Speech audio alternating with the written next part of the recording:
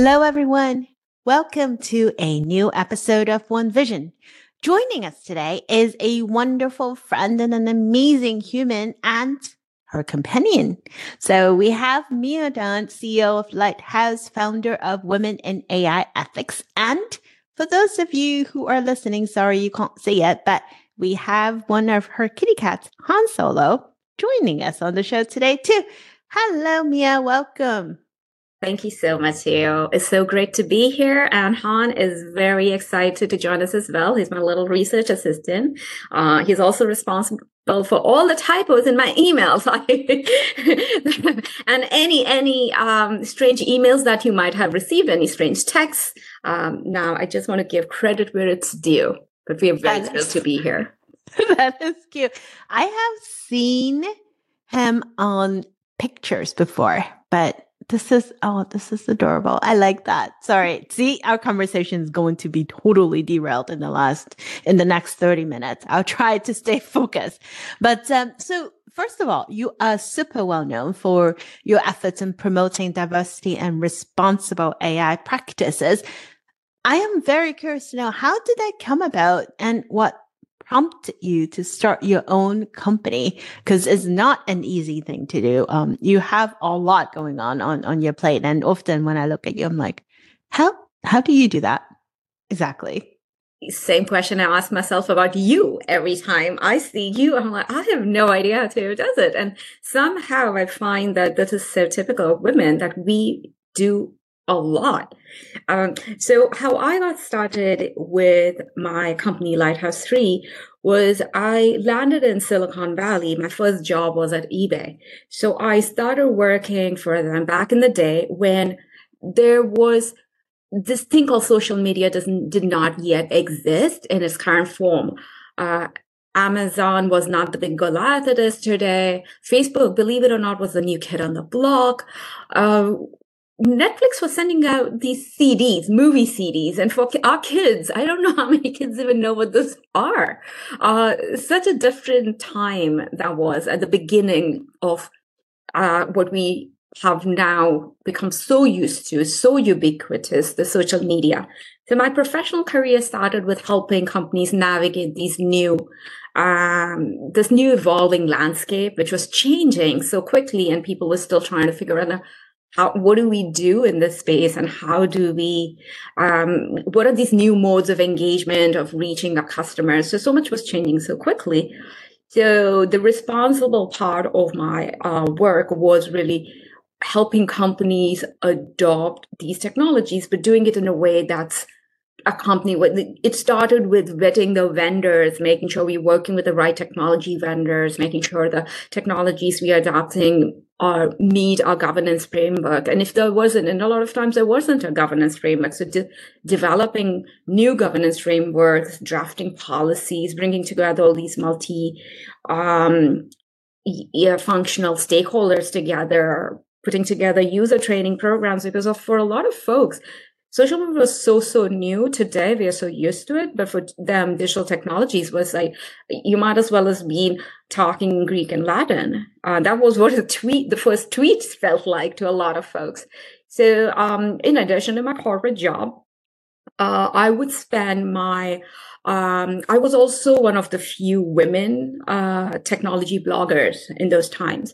So what it allowed me to do is break out of my, the corporate bubble and get out into the space where there were all these new technologies being developed. There's so much excitement in this space. And again, being in Silicon Valley, there are a lot of new startups coming up.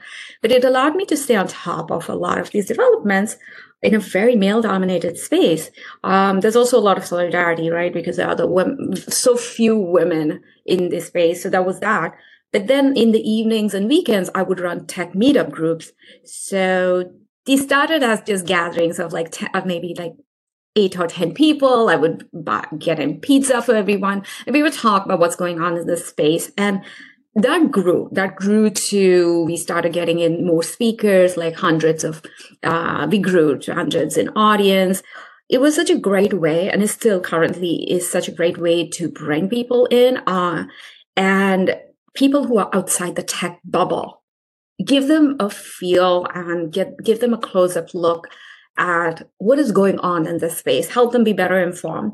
I also use this as a way to get more women involved. I would invite specifically women speakers, because I really believe that when you see women represented in these spaces as speakers, then you feel more inclined to, okay, this space, I belong in this space. And again, like I said, there's so few of us. I had to make sure that was the way that women felt included, because there were times when I started, I was the only woman in the room. As you know, that can be very isolating. And then slowly we started having more women come in. And that was pretty much, I'll talk about how women in AI ethics came about, but you get an inkling as to how that started. But I left the corporate world, and this is still while I was working in the corporate world, I left because as a single parent, it is a struggle to maintain and that elusive work-life balance. There is no balance.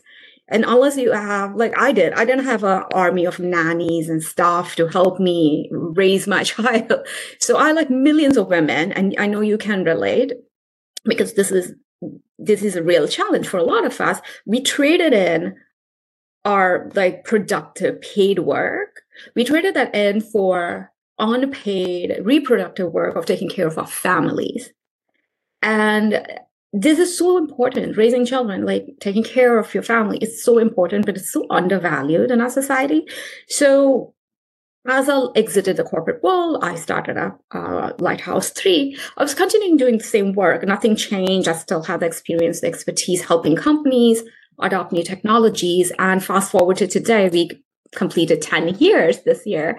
And I find that so much has changed in the space, and yet nothing has changed, because the biggest challenge we face, even with every digital or every technological revolution, whether it is starting with digital, social media, crypto, and now we have generative AI, the challenge is the same.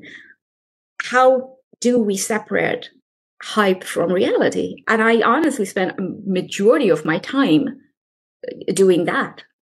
It's like there's so much hype in the space right now. Is just helping people navigate the hype and helping them see what the real issues are and what the real value is. And just separating that itself is a huge job. And I think a lot of us are struggling with that. A lot of companies especially are struggling with that.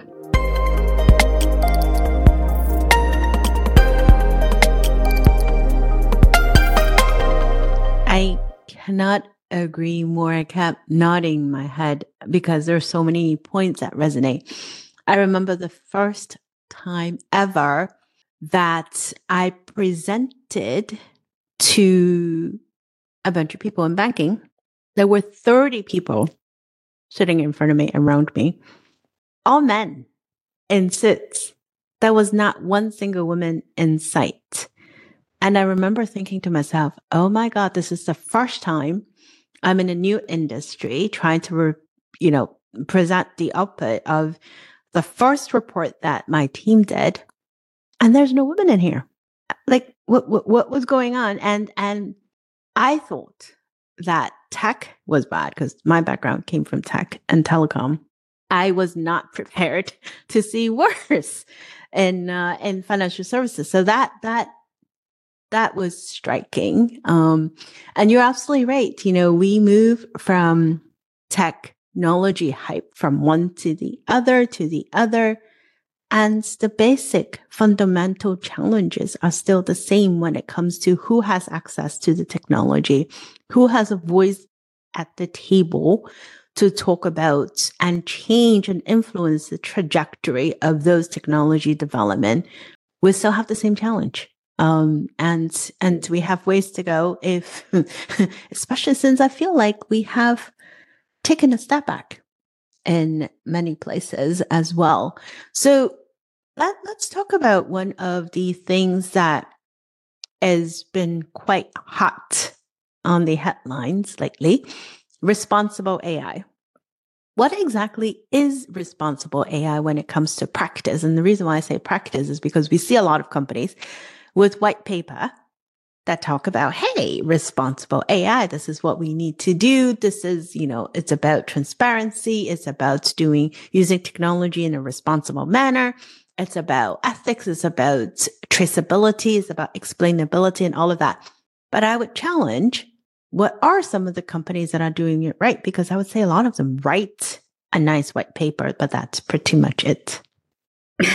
No, saying it like it is. That's what I always appreciate about you. You read a white paper does not mean a whole lot unless you're actually doing something with it. Otherwise, it looks nice, sure. I have so many of them. I feel I have a whole collection of them every time I go to an event. And just yesterday, I got one from another tech vendor. So I'm going through it and saying what's new.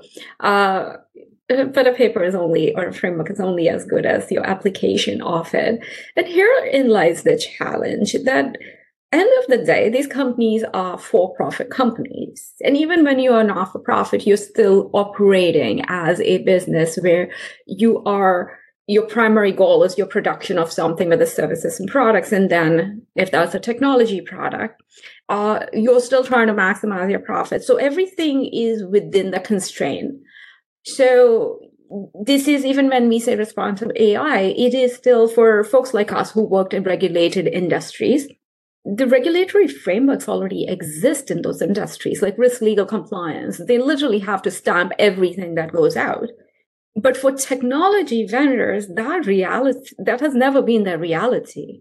You could push as a technology vendor anything out there, and you could have like airtight these contracts where what you do with my technology software or hardware, it's your business. If you're using that to run some, God knows, racketeering or money laundering, that is not my, nobody like Google or Amazon, whatever platform this is built on, I'm not responsible for that. That is you. That's on you.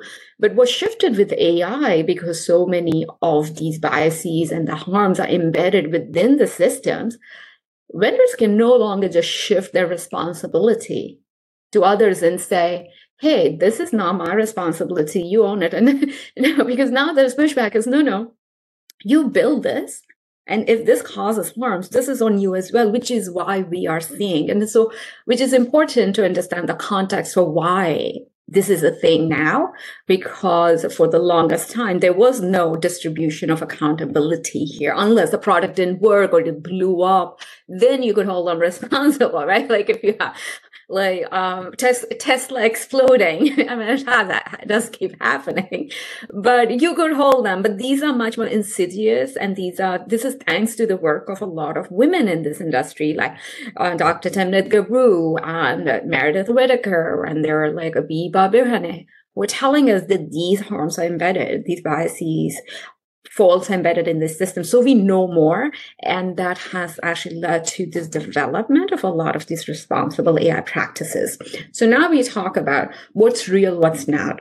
Because a lot of times outward appearances can be so deceptive. Because I look at Twitter as such a great example. Like Twitter is... do you remember the time when Twitter actually had a responsible AI team? They hired some real superstars in the responsible AI space. Every day there's a new news story coming out of Twitter. Look at this great thing we are doing. Here's the bug bounty. Here's the research. And every day it's like a constant this spin cycle. Look at this amazing thing. And everybody in the industry, not everybody, a lot of people in the industry were pointing at them saying, this is how it's done. You are the role model. Tech companies should be following your role, your model to move forward. And fast forward, right? What happened? Around then we find out that now we know that at the time that they were rolling out this responsible AI principles or what have you in the background, Jack Dorsey was already planning his exit. He was already starting to build a different platform. He was planning to sell out. And he was already down that pathway. So you have to think about how much of the stories we have fed about this is these companies doing well is actually, how much of it is actually real versus is self-reported. So the bottom line is it's too soon to tell who is doing it well. Outwardly, it feels like companies are making the right moves. They are, at least the mindset is shifting that we need to do something. But then again, if you've been in business long enough, you should already have those practices in place. I'll give you an example, right? Responsible AI is about preventing discrimination, and anti-discrimination laws have already been in place for a long time. So how is this any different? So the bottom line is companies who were doing well previously, I believe, are going to continue to do well. The ones who have tackled discrimination, who have tackled a lot of biases in the hiring systems, and who have actually made an effort, I have a feeling we will continue to see them doing well. The others who are just like, okay, let's just put out a PR press release and look at this fancy new white paper, are typically not going to be the ones that we'll be hearing about. Like, as in they've done something positive. I have a feeling they'll be making headlines not for the right reasons.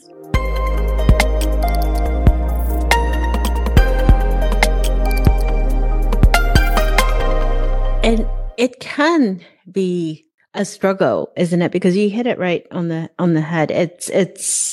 They have a profit-driven motive at the end of the day. And I often use one of the tech companies of late as an example on stage. I've done it twice now, whose name I shall not name, but they rolled out this powerful technology to the masses with a small fine print that says, hey, this is beta, it's not ready. And then knowing the harm that it could cause, not only did they not slow down on the rollout, they actually rolled it out to the smartphone. So now we can even have millions more people have access to this technology, which they still claim it is not ready. And let's go to the hill and let's say we need to regulate it. When you send something out, just saying it's not ready is not good enough. We need to do more. I love innovation. I love tech. I love what tech can do. And I truly do believe that there are good sides to what we can do with technology. But testing, experimenting versus giving it to the masses are very, very different things. Understanding it is profit driven. Because I think they're looking at a lot of dollar signs at the end of the day. Like, I do question accountability and responsibility. So, yes. Yes to everything you said. Because, it's one thing when, you found an instance and it becomes, oh, this is funny, this is silly, we know it's not real, it's duh. But then there's another when the tech can be used to create actual harm for people. And that's where we need to draw the line somehow. So, which is a perfect segue to my next question. When it comes to responsibility and accountability, how then can we incentivize people to do the right thing? Because they are, in the end of the day, looking at, hey, we don't want to be the last to market. We want to use this and see what we can do with it because 10 other people are already doing it. And every day the execs are asking, well, what is your AI strategy? And so everyone is running towards the same thing. But how can we get them to actually be a little bit more thoughtful when they do that? Such great questions. And I love questions that make me think. And also, there are so many of these issues have been top of mind for me as well. And for a lot of folks who are struggling with this onslaught of just technologies after technologies and trying to figure this out. And again, we've been here before. There's always this sense of deja vu to we go through this like every 5-10 years. You see the same cycle repeat itself. So first thing, just grounding this in the reality of how the tech industry works. This is a very common model that the tech industry has been using since the beginning of time. You remember how Gmail was launched, for example. There's always that alpha and then there's the beta version that everybody gets, like the trickle, like they gate the access, like slowly people start getting access. It's partial. It's two things. One is it protects the company from going out, like from a liability issues if the things don't work and such. And then when you gate something, people get more excited. People want to be part of that. So it was like a marketing, like genius meets like product liability model. But I feel like that has become more and more blatant in this AI race that now they don't even care anymore because they're presenting AI as this magical thing that nobody understands, and politicians are still like trying to figure this out. Same politicians who have no problems using these like technologies, unproven technologies, to draft bills. And I'm just thinking to myself, we were not supposed to do that. You're supposed to regulate it, not be the endorser of these technologies. Like, what is going on here? And I'm hearing from others as well, like how their state governments are also doing the same. When you use these technologies without any caveats, and the people who are supposed to be regulating it, then it sends the message that it is okay for everybody to do. So that I feel like it's just like irresponsible, which brings us to the role of one is, this is how the tech industry behaves. We get it. We've seen that. We've been here long enough to know this. But then what is the government's role in a free market economy? We haven't been able to address this basic issue of, comes down to is risk from these products, right? The products, technology products pose risks. It doesn't matter what type of product. Some have more risk, some have less risk. We know AI technologies are very powerful, and the risks are even in orders of magnitude are much, much greater. So one is just solving this problem of should they be launching these products without any guardrails? So number one, is that enough? And the role of government is not to understand be an expert in technology, which they're trying to do so desperately. They have advisors and have tech advisors and advisors to the advisors. And like, I feel like every politician has their own team of AI advisors, and yet we have made no progress because end of the day, this is not about a technology. It's literally what is our relationship to these new technological developments and who gets a say in this. So therein lies the challenge. So those are two powerful players who have a say. Okay, so let's talk about people who are impacted, who often get completely railroaded in this. The users, the unsuspecting users. This is being unleashed. So first, it's like the FOMO sets in because the influencers, right? They're talking about it, they're shilling it. Everybody's like, I need to be part of this. Whatever's going on, I need to be part of it. We know what happened with crypto. How did that go? People lost their savings. The people who were shilling it went on to the next scam. And the interesting thing, a lot of people in crypto are also people who are funding AI. So that makes me very concerned right there. Is there like legitimacy to AI as a field? Of course there is. Is there potential for great benefit? Of course there is. There's huge potential there. But the problem is when you have the same people who are just the hypesters shilling this and unleashing it on the unsuspecting public, what are those guardrails? Like, who's going to protect them? And is there the carrot and stick question you asked, like, what incentives should we offer? The question is, should it be incentives to act more responsibly, or should it be regulation, like the stick, that stop acting so irresponsibly is the question, if it is that balance.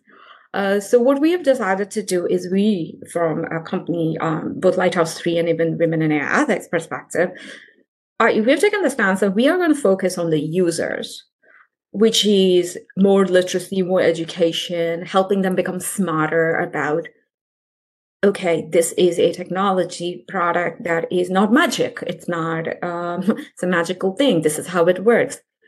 Because when tech companies come out and say, they have no idea why this model suddenly started doing XYZ, like, we have to call BS on that, because you know exactly how that model was built. Like let's not, we know what you're doing here.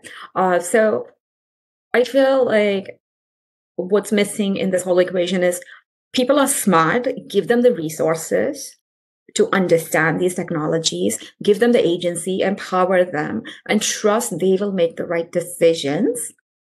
And the incentive for them is, once they understand how this technology can be used against them, but how they can also they have the power to use these technologies to make their lives better, how to keep themselves safe. I feel those are the incentive structures that we should be building. And right now, those are missing because if you're a technology vendor and you want more people to use your products, you're not going to tell them, right?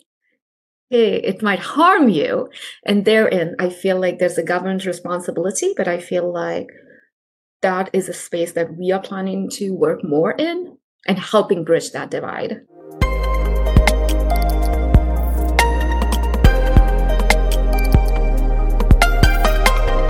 I love that approach so much because I remember when I first moved to the US, one of the things that was so surprising to me when it comes to the topic of futuristic technology was that in Asia, I grew up with cartoons when I was little. And, of course, we were heavily influenced by, for example, the Japanese culture and all of that. But in it, oftentimes when we talked about robotics, when we talk about future technology, it was always about, how can we use it to help people? It was always about this friendly robot, right? That will be there to help everyday people with their chores or help kids with, their dreams. It was always a very positive light. And when I moved to the US, this was back in early 90s, everything I came across when you talk about future and robotics was about how it would destroy Earth and how there will be this one thing that will be able to save everyone. But it always starts with a very negative connotation was there will be this immense technology that will take over humankind, that will take over the world, and the US is going to save everyone. The narrative was very different in the sense I feel like I'm seeing it again is there is such hype of a future and people look at it as like, okay, this is fiction again. And no one is paying attention and no one is willing to look beyond and actually have the proper conversation. How does that affect everyday people? That part is missing. There's a lot of hype, like you say, and it's really hard to drill past that hype. And to your point, to give people the actual real information so they can process it and understand what is real, what's not, and what they can do with it. That whole part is missing. 100%. Yes. It's a huge gap and it's a critical gap. The gap between the haves and the have-nots. Now we have the gap between the have AI resources and versus have-nots who don't even have access to basic information as to how these technologies are even built. So how do they protect themselves? And it is easier to say, oh, look at the big bad thing that's going to happen to destroy everybody than say, hey, you know what?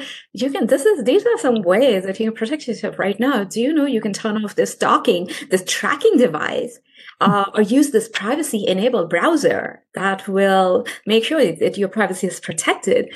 They're not having those conversations because it does not serve the agenda of just selling more products and selling more of the technologies, because end of the day, these are human beings who are trying to just sell their products. Yeah, they are just dots that they can get data from.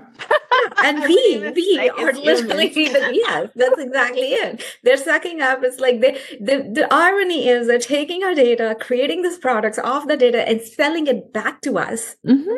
And we'll pay them for it. Right? You know what this reminds me of? Business model. Petting zoos. Right. Yeah. Petting zoos. You know how it is. Like they keep the pet and you go in, you take your kids, you literally are paying them. Yes. Paying them to feed their own animals. Mm-hmm. So that, okay, like it's just hilarious. Of course, that's like a horrible analogy because at least we get some pleasure out of our kids, get some pleasure out of it. But I could never understand this whole concept of like, you want me to pay you like to take care of your animal? Yes, your animal. Well, it's the same with farms that you can go pick fruits, right? I remember this because when the kids were little, they love going strawberry picking and blueberry picking and raspberry picking. And then a friend of mine told me, they're like, you're essentially their labor, right? You're picking the fruits for them at the same time paying them for your labor. Like, think about that equation. It's very interesting, right? Bagging, self-service. Yeah. You literally are bagging your own groceries and they're charging you for that privilege, right? Like you're literally doing that labor and also paying for that like produce. So yeah. So it's incredible how these models are built and how these business models are built in a way that they keep shifting more and more of the costs to the users while taking more and more of our like what makes us unique and our talent. And that's literally what's happening with AI models. They're taking our data, our talent, our originality, and just regurgitating it and saying, hey, that's innovation and here's your bill.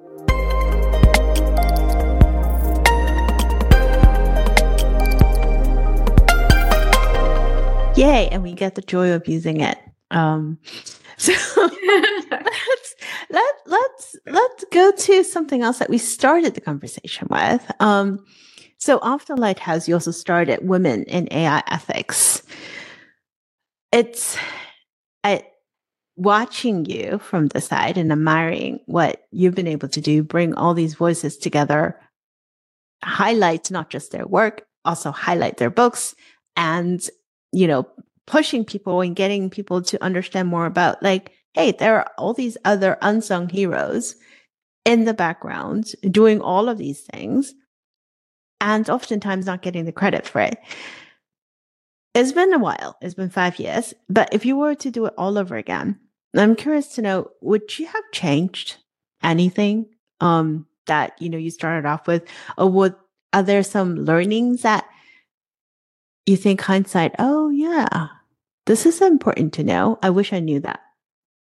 Yes, actually, I did have a conversation recently that made me rethink the way I have approached this organization. So just for folks who are not very familiar with our work, how it all started was with the publication of the first 100 Brilliant Women in AI Ethics list back in 2018. And there are so many layers and layers of issues within the tech industry, starting with just lack of representation of women. But then that's exacerbated by the fact that even the women who are in this space don't get the credit for their work. And when they don't, even not only do they not get credit for their work, and completely people are like, we don't know anyone. And that's also morphed into, oh, we'll just take their work and appropriate. I'm seeing all these different variety of different ways that women's work is just erased, women's voices are erased. So that was the reason why I started it. And since then, it really took off because so many women could see themselves represented here. And so it opens up a lot of eyes and ears to, oh, it's not that women aren't there. They're not. There is an issue by itself. The fact that their work isn't getting visibility is a is like a bigger issue in some ways, very simply because work they're doing is literally saving humanity from the harms of AI. They're not just in it for themselves. They're bringing the lived experiences as a Black woman, as, from the LGBTQ plus communities, from Indigenous communities. They're coming in and saying, this is how it's been impacting us on the margins, like our communities, which have been sidelined. And we are doing the work of uplifting all of us, not just the very hetero white male like dominated space has been doing for so long. So what happened if we started this conversation, we said women do so much. I look at you and like, I'm amazed how you managed to get so much done, and you're looking at me, and it's so typical of this space. So what someone told me recently is that, Mia, that the fact that you've been able to do so much, like you said, we've done the list, we've done events, we have an entire directory devoted to women in AI ethics and online experts. So you can no longer say, I don't know qualified women. I can introduce you to like 1,000 around the world and within probably your own city. We can do this. So all of those resources, hosting events and creating these absolutely free resources takes time, energy, and money.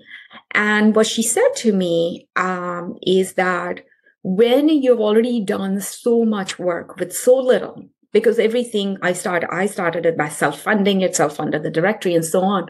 And along the way, we got like individual donors. We are still funded by individual donors.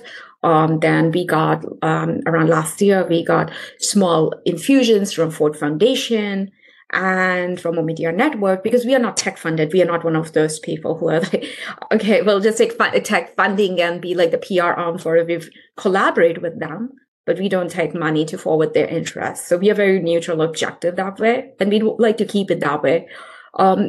So she said, if you can do all of this with so little money or no money, how are you going to make the case for getting more money? Because it's a huge jump to go from here to how much you really should be funded at. This is work that gets millions. Say if this was headed by a white man, they would be out there getting millions in funding for the same level of work. But since you've done it with nothing, how would you even explain that jump?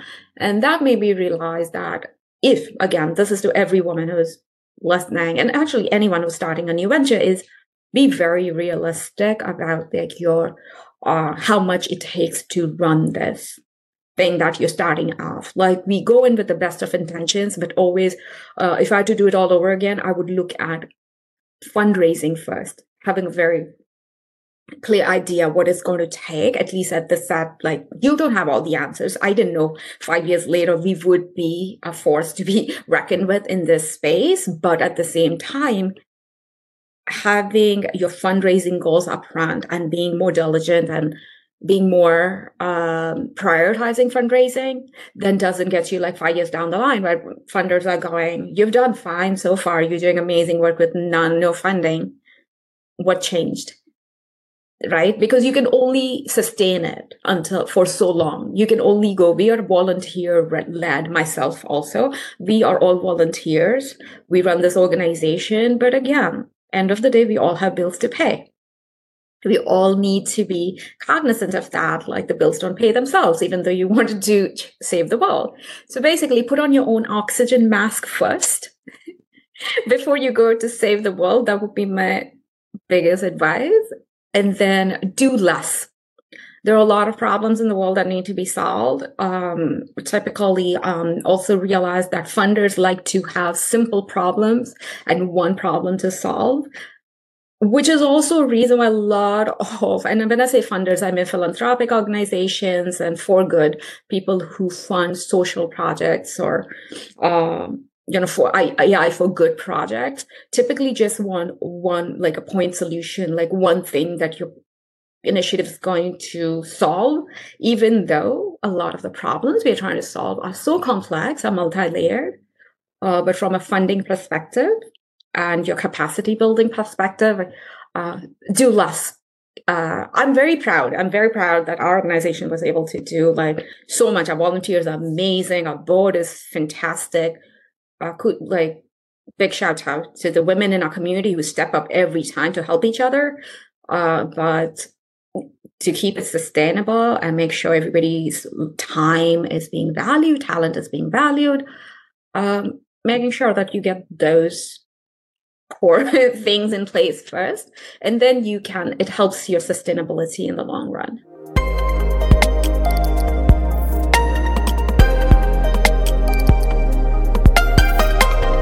Know your own oxygen mask first. You're the second person saying the same thing about doing less and taking of yourself first. I think that is a thing that we tend to do often, isn't it? That we just jump in because we say there's so much that needs to be done, and we ended up trying to do a lot successfully. But I do see, at least personally, the impact and the toll that it takes.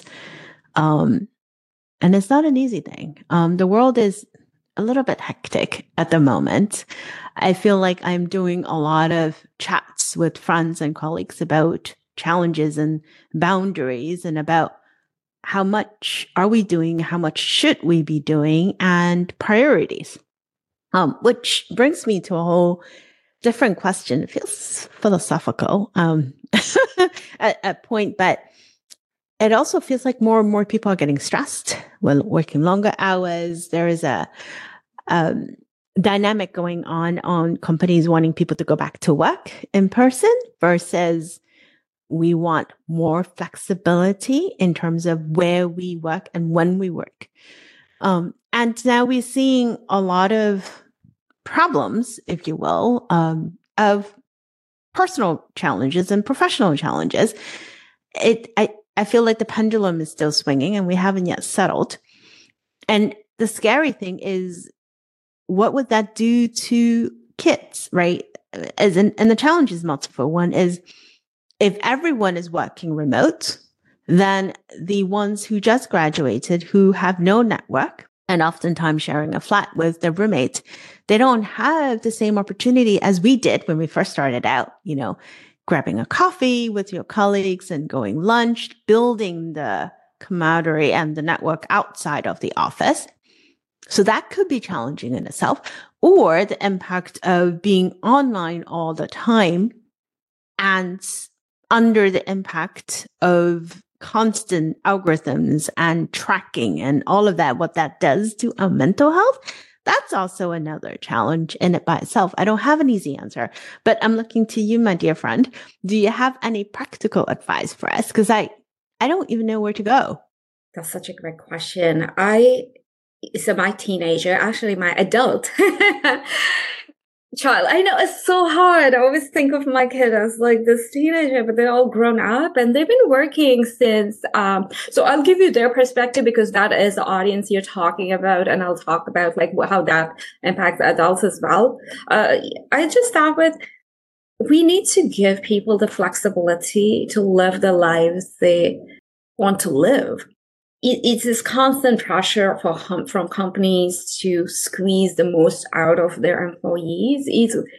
It's not healthy. It's not healthy for the retention. It's not healthy for economy. It's not healthy for society. I mean, that's just like, it's very short-sighted. It's the bottom line. And you know it and I know it.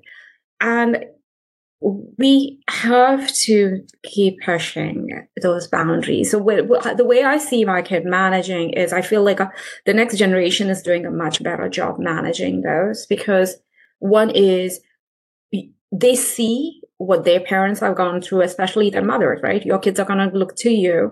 My kid looks to me and looks at like what compromises we've had to make. And they're very cognizant of what they don't want in their lives. They're very clear. My kid is very clear about boundaries. What time you start, what time you end. I don't want the mental load of taking on all of the other work. Volunteer work is very much like, yes, I can help you, but within this. And I'm blown away by that. The fact that those are lessons for everyone, right? Like, how do you manage your own time? What do you decide whether or not like it's acceptable, whether it's in the workplace, with your colleagues, with your family, your loved ones? It's like just having clear expectations. So when you go into a workplace, just understanding that, are you okay? Some people are like, yeah, sure, tracking is okay. But even having transparency, I mean, transparency is the first step. Even walking in and saying, can I understand like what the policies are about this time tracking or tracking my movements or what have you? Once you get that, then you can make decisions of this works for me, this doesn't work for me, and I am just leaving, I quit. I will find something else that's a better use of my time, energy, and talents. And I'm seeing my kid do that. I'm seeing a lot of younger people do that. And I feel like sometimes when you have the privilege, you're able to do that. And we have to now think about, how do we create the same level of privilege for people who don't have privilege? How do we give them the same options? Like, say our kids can walk away and say, okay, I don't really need to pay my bills today. And that's not a pressure for me. So I can walk away from this job because this is a very abusive environment. But honestly, there are a lot of adults and young people who don't have those options. So we have to build a safety net for them, ways to, voice their concerns, support them when they go back to the management and say, okay, this is not acceptable, and help them push back as well. Because a lot of I feel, efforts today are like more for those who already have privilege and nothing for those who have none. Even during the pandemic, right? People who are able to work remotely. I mean, frontline workers, essential are really the essential workers did not have those options. And we completely went yeah, remote is great, but we should not forget those who don't have the same privileges or options. But I guess there are no easy answers. We will have to continue to keep pushing for transparency, pushing for change. as and when we see it, and also support like organizations who are pushing back on this. And I feel like there's a lot of power in solidarity, and we are slowly just slowly realizing that.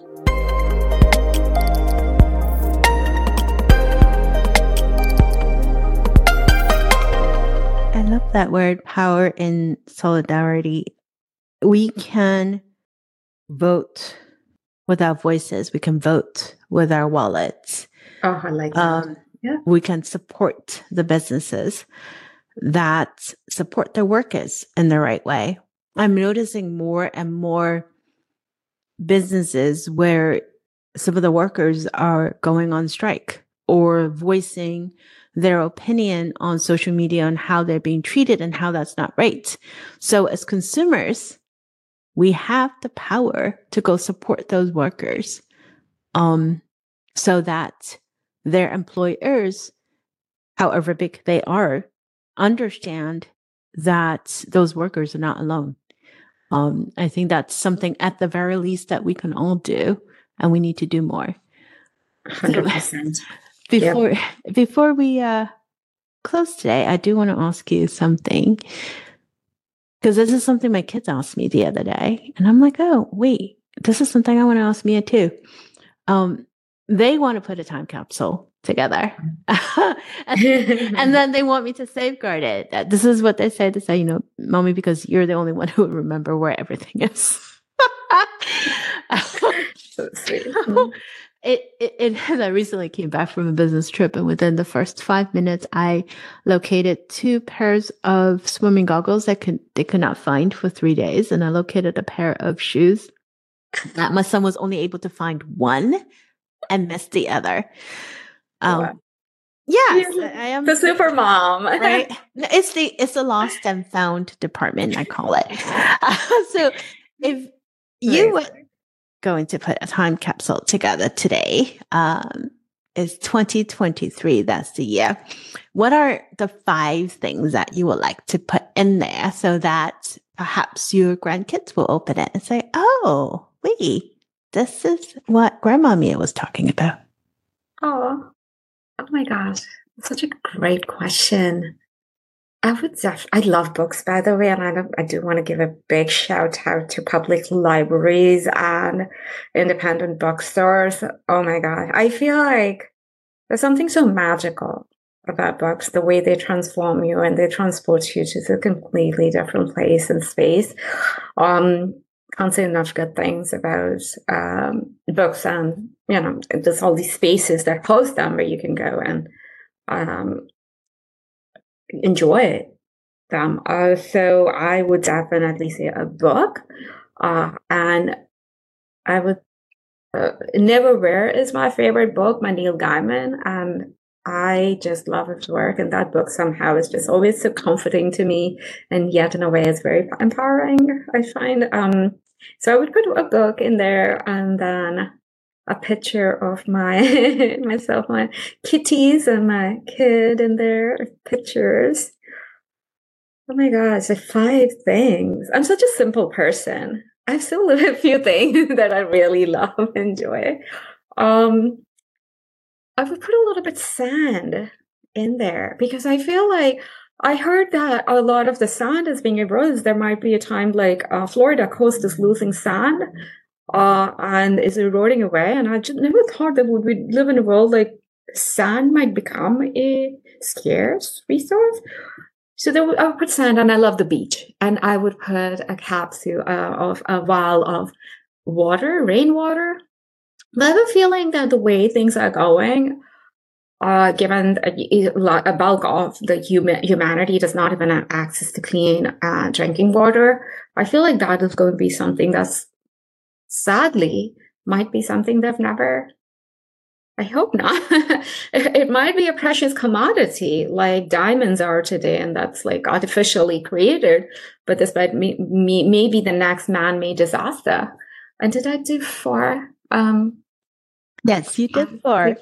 Yeah. Oh, one more. Picture, sand, and a vial of clean water, rainwater. Oh my gosh. Maybe a coffee beans.